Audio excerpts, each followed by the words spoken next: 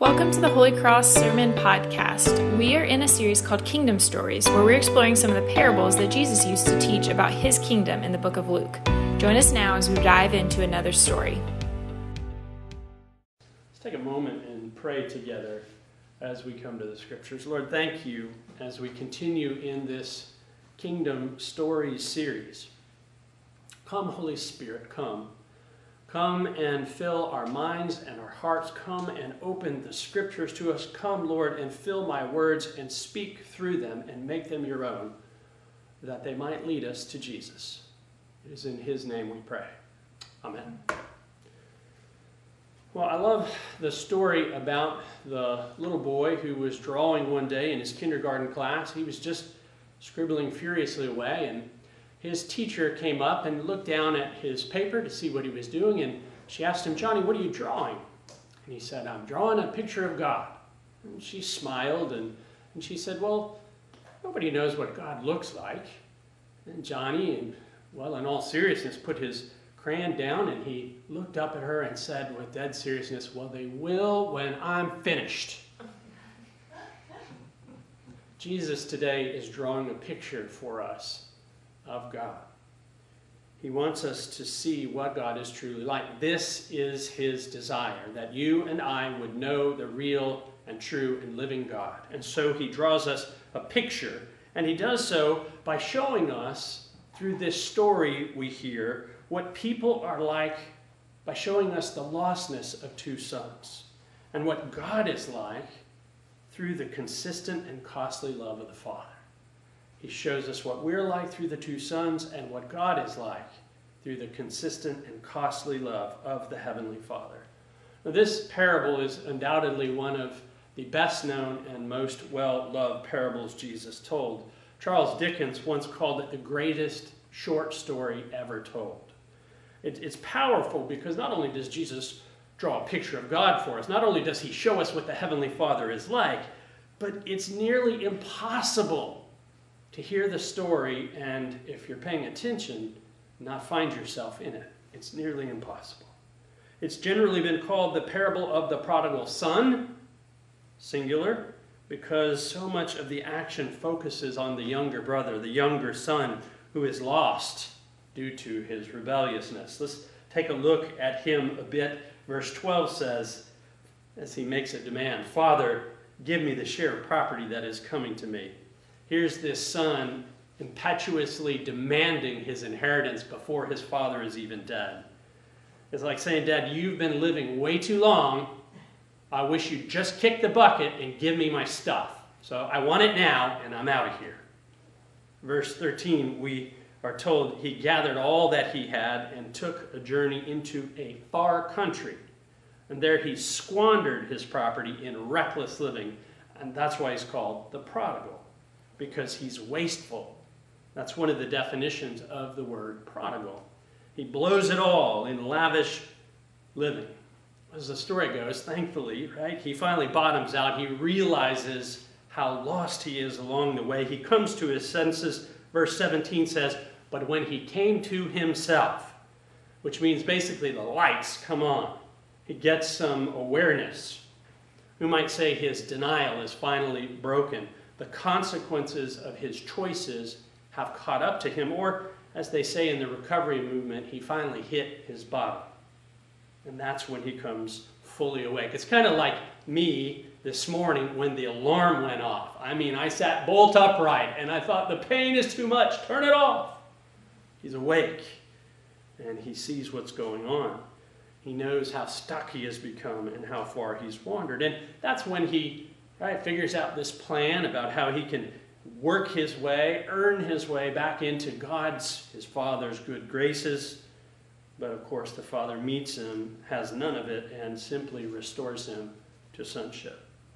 I was thinking and praying about this story this week, and I remembered an incident that happened in my own family. One of my kids was, I think, probably 4 years old, and she got so mad at the injustice of not getting her way in her father's house that she stormed into her room and packed up her little pink backpack, put a doll and a book and a sippy cup in there, and headed for the door. went out the front door and into the front yard, which is already a boundary crossing. Really, you were only at that time supposed to have an adult with you in the front yard, and marched straight on out of the yard and into the street, another big no-no, and on down the street past quite a number of houses until she ended up in the far country at the stop sign down the way. That's where she sat herself down. I think she began to come to her senses at that point. And that's when the tears began. Well, at some point she got up and started for home, and that's when she noticed me. I had been following behind, not far back. And suddenly the shame and the fear and the anger turned to relief as she ran up and into her father's arms, and we went back home together. She was in a far country. She came to herself and received her father's love. Now, that's a fairly innocent account of what it's like to leave the father's house and to end up in a far country. But before you write it off as just sort of a cute parenting story or, something that doesn't mean all that much, it's really important to realize that the far country, well, it's a place that we've all gone at one time or another. Author Kyle Idleman says the far country can be defined as any area of our lives where we have walked away from God. It's possible that every part of you is living in the far country, or it may just be a specific area of your life where you've left God out. Right? You've put up some no trespassing signs, do not enter. God, you can go anywhere but here. That's the far country. Could be your finances. You can go anywhere, God, but don't mess with my finances.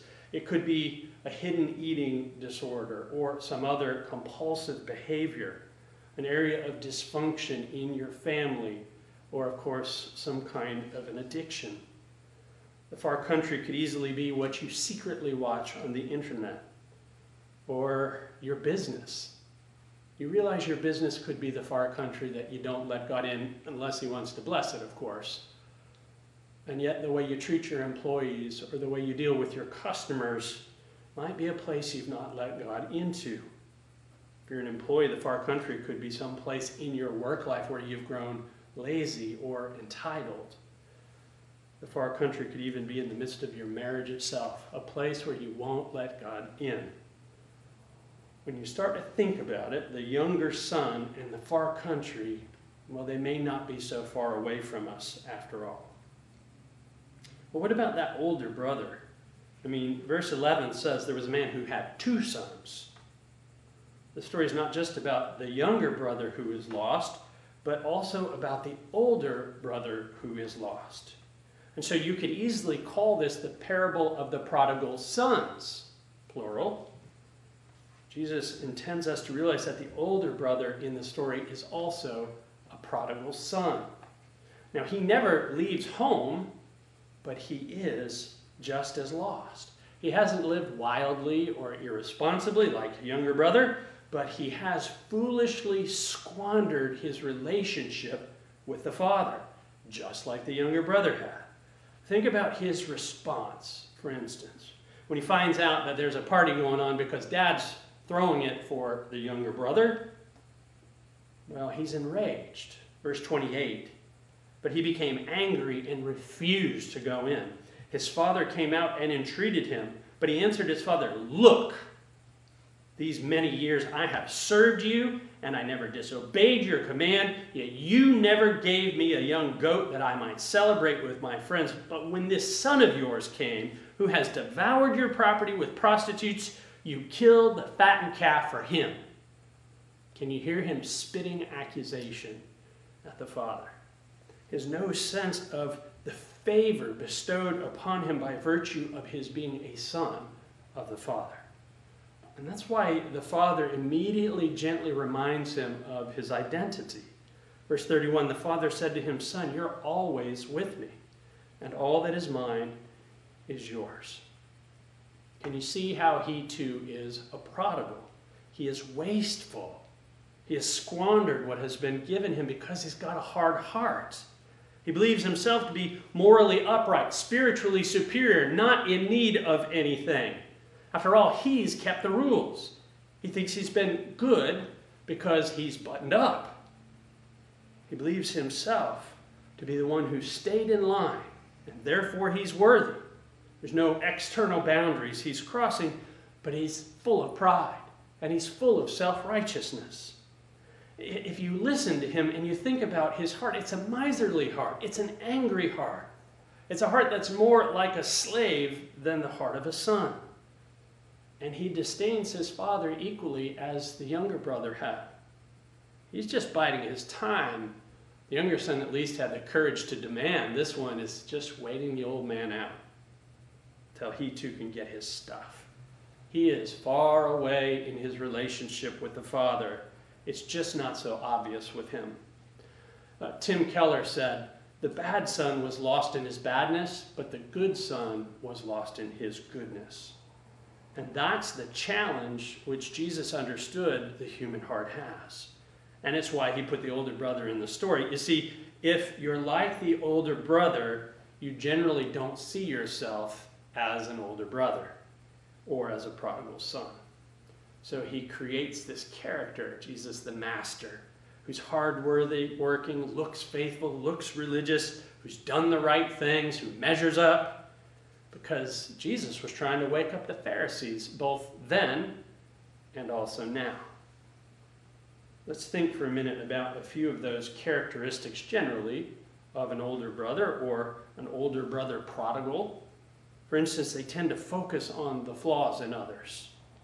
They're critical and hard to please. Their words tend to be very sharp. They're demanding and narrow. There's not a lot of room for grace for themselves or for anyone else, and forgiveness. Oh my goodness, it's just a word.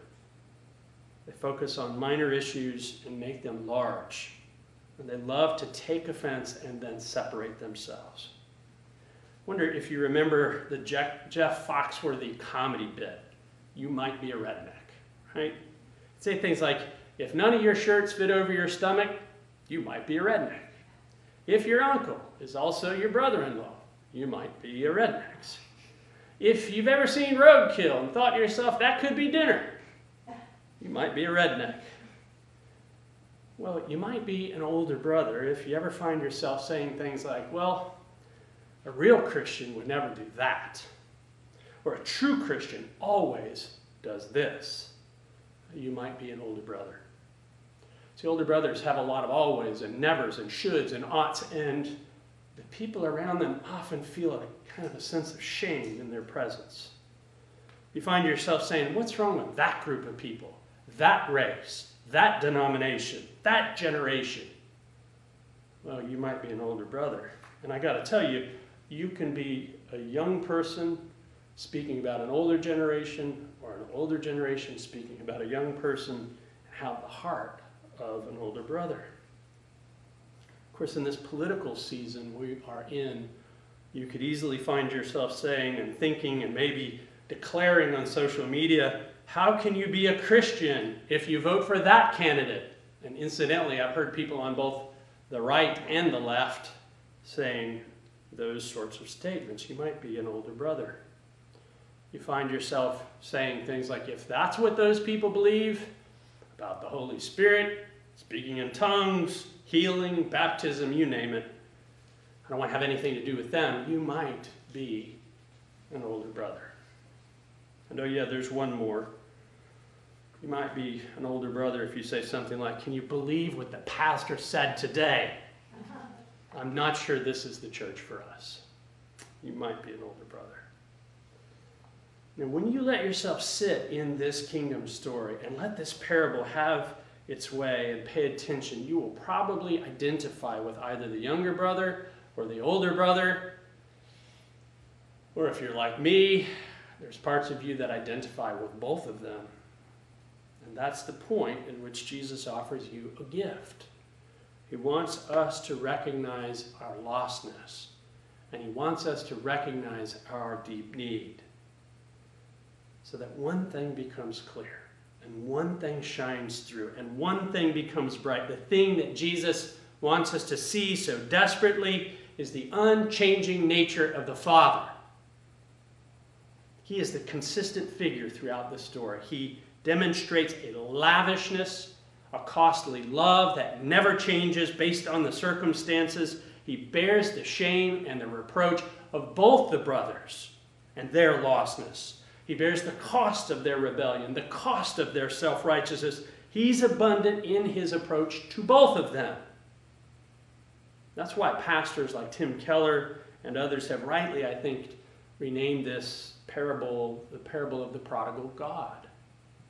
God is actually the prodigal, and if that sounds odd to your ears, remember that prodigal isn't just wasteful. Prodigal means, by definition, extravagant, lavish, unrestrained. Lloyd Ogilvie points out that Jesus sets the negative prodigality of the sons against the creative prodigality of the father. For instance, look at verse 20. While he, the younger brother, was still a long way off, his father saw him and felt compassion and ran and embraced him and kissed him. And verse 22 says, But the father said to his servants, Bring quickly the best robe, put it on him, put a ring on his hand and shoes on his feet, and bring the fattened calf and kill it, and let us eat and celebrate, for this son was dead. This my son was dead and is alive again. He was lost and he is found. And they began to celebrate. The father is constantly watching out for the younger son who's lost, and then he runs to him. And as the Middle Eastern scholar Dr. Kenneth Bailey says, this is a shameful act. No Middle Eastern nobleman would do this sort of thing. It would bring shame and reproach upon him from the community. He would lose his standing. People would gawk and they would talk. He would lose face. And of course, Jesus' listeners would expect the father to get to that younger son and rebuke him and tell him what he had done wrong and then make him pay. They would expect the father to enact justice. But what does the father do? He responds with a costly love. And he has compassion and mercy and grace, and he gives restoration. And you see that same consistent love the father has also with the older son, the older brother. Verse 28, he, the older brother, was angry and refused to go in, so his father came out and entreated him. Just as the father should never have gone out to the younger son, neither should he have gone out to the older son. Leaving the party publicly is a disgrace. That the older son wouldn't come brings disgrace on the father. There's public humiliation coming from this older son to the father. And the father, instead of going out to rebuke him, comes out and entreats him, which means that he speaks to him earnestly, pleading. There's a vulnerability there. He's trying to help the older son overcome his lostness. And in some sense, you might say he's going further with the older son than he's had to do with the younger son. The younger son started home. The older son is stuck out in the field. Verse 31, and the father said to him, Son, you're always with me, and all that is mine is yours. Do you see the lavishness? His costly love, his prodigality. The father is the prodigal God. He doesn't shun the son. He reminds him of his identity. Well, that leaves a question, and it's a question in the story that Jesus intends us to engage. The question that's left is, how will the older brother respond? Will he remain separated and stay outside the father's house? Will he continue to avoid the celebration? We don't know. That's the invitation. It's this amazing story, isn't it? A story of lostness and a story of love. And I would just say, now, what do you do with it? How do you apply the text? Great story, Chris, but so what? Well, I would suggest that if you recognize yourself in the story, you respond. Take your cue from the younger son, though, and not the older. Verse 20 says, and he arose and came to his father. If the alarm bell's going off in your heart, don't hit snooze. Don't go back to sleep. It's time. Get up now, not later.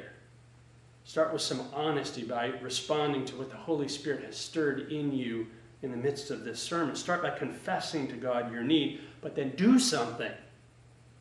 Michael Novak, the Catholic philosopher, says that until there's action, our beliefs and convictions aren't genuine. So talk to someone about your lostness. Get honest about the far country you're in. Talk to your spouse or a friend or a life group leader or one of the pastors of the church. You might need to apologize to somebody who's in the room with you right now, or you might need to pick up the phone today and call someone and tell them you've wasted the relationship and you're very sorry. If your spending's out of control, it's time for a budget. You might need some help building it. Don't just delete the history of your computer. Get some accountability for the lust that's in your life. If your drinking's out of control, it's time for AA, or maybe it's time for rehab. If you're in a troubled marriage, stop looking at your spouse's issues and deal with your own. And then you get some counseling. Then invite him or her to join you. And if you're judging someone in your family or your life group or your church because their views are different than your views, repent and go have coffee with them. Not to change their views, but to get to know them. Take a step toward them and out of your own comfort zone. Whatever you do, please don't be like the older son. Be like the younger son. Arise, come home to your heavenly Father, the prodigal God, who entered the world, who washed feet, who endured a cross. Why? Because of the lavish love he has for you. Let's pray. Father, we thank you this morning and we praise you that this word and this story would find a place within us, and in finding a place within us would find an action through us. Deliver us, strengthen us, encourage us, and send us out, Lord, to be your people in the world. We pray this in Jesus' name. Amen.